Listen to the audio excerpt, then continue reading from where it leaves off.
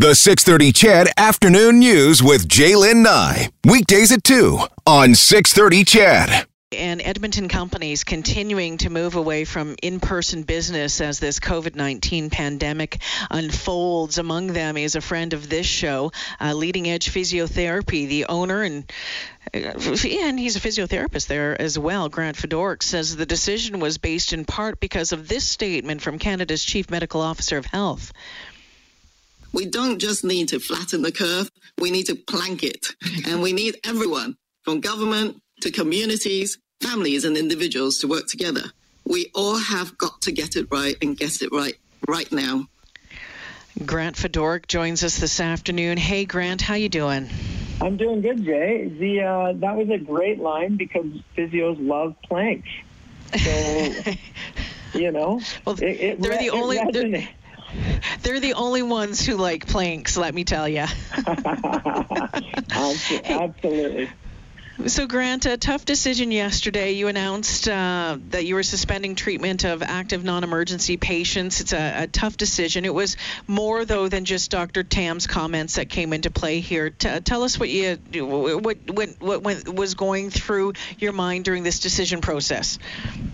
Yeah, thanks, Jaylen. We didn't make it, this decision weighed very hard on all of us. We didn't make it alone. There's a lot of us meeting on it and discussing it and really taking all of the information that's available to us today, which is changing hourly.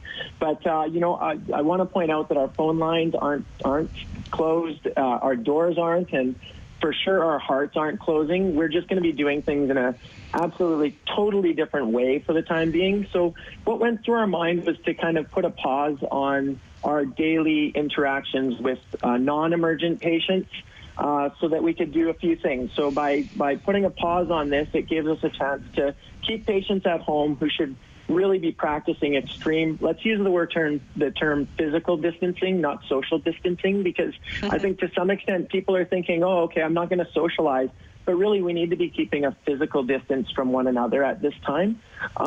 It allows us to have well-spaced, to take our environment where we do have to see emergent or urgent acute patients, and it allows us to space out that environment a heck of a lot better.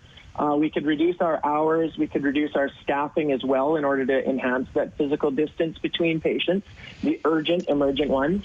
And it gives us time to spend the next little bit to keep up to date and meet with infectious disease experts so that we can increase our preparedness for managing patients in the event that we're going to be relied on to help frontline workers stay on the front line.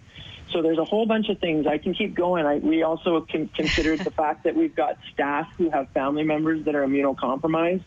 It gives us a chance now to work on alternative management strategies for patients who are concerned about coming to the clinic or are unable to come to the clinic. So working on our telemedicine program. And it also sends a clear message to the community about how serious we're taking it.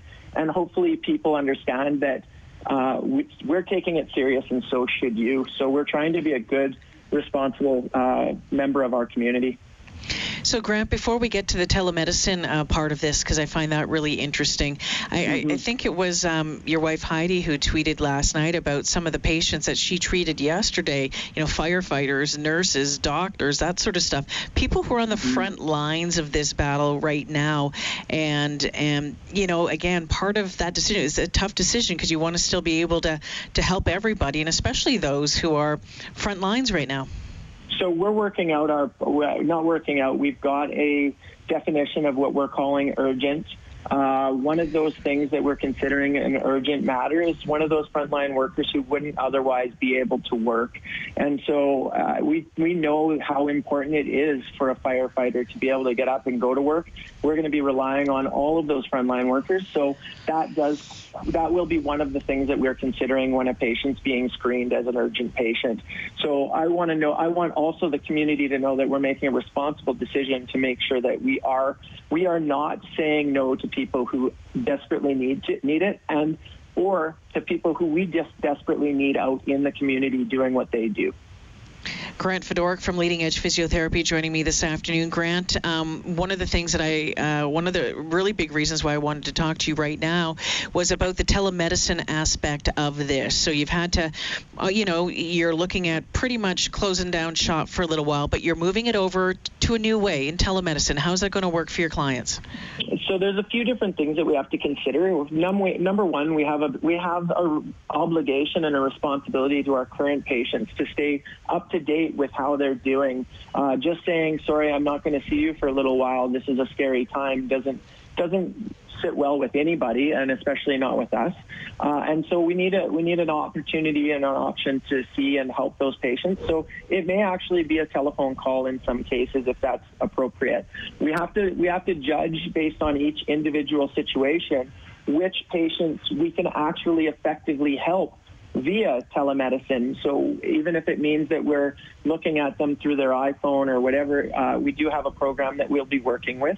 We need to know that, in fact, that time that we're spending with them is valuable and that we can get the information that we need and the information that we can provide to them. So for some people, it might not be appropriate. But for many of our patients who will need advice, continuing advice as to how to change their exercise programs or exercises that they don't know how to do properly. There's a lot of things that we can use telemedicine for. We're a profession that can, I want to say, adapt to changes really quickly. And we've got professionals, and so do other physio clinics as well, who are going to be able to do this very well so that patients that are at home, either because they choose to or because they have no choice, will have an option to keep our doctors working, because our doctors can't be seeing them. I want to make sure that people know we need to keep our physicians able to do what they need to do, which is help in this situation, those who are in more significant health situations.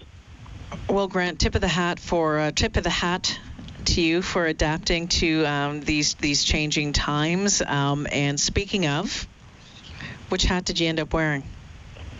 Well, you know what? I went with the Coors Banquet cowboy hat. I'm an Albertan, and I think that not many people are used to seeing me in a cowboy hat. I'll send out a picture afterwards to show you guys. I look like a child when I'm wearing a hat like that. But. Grant, thanks for this. I appreciate your time. We'll talk to you soon. Absolutely. The singing's going to keep going one way or another.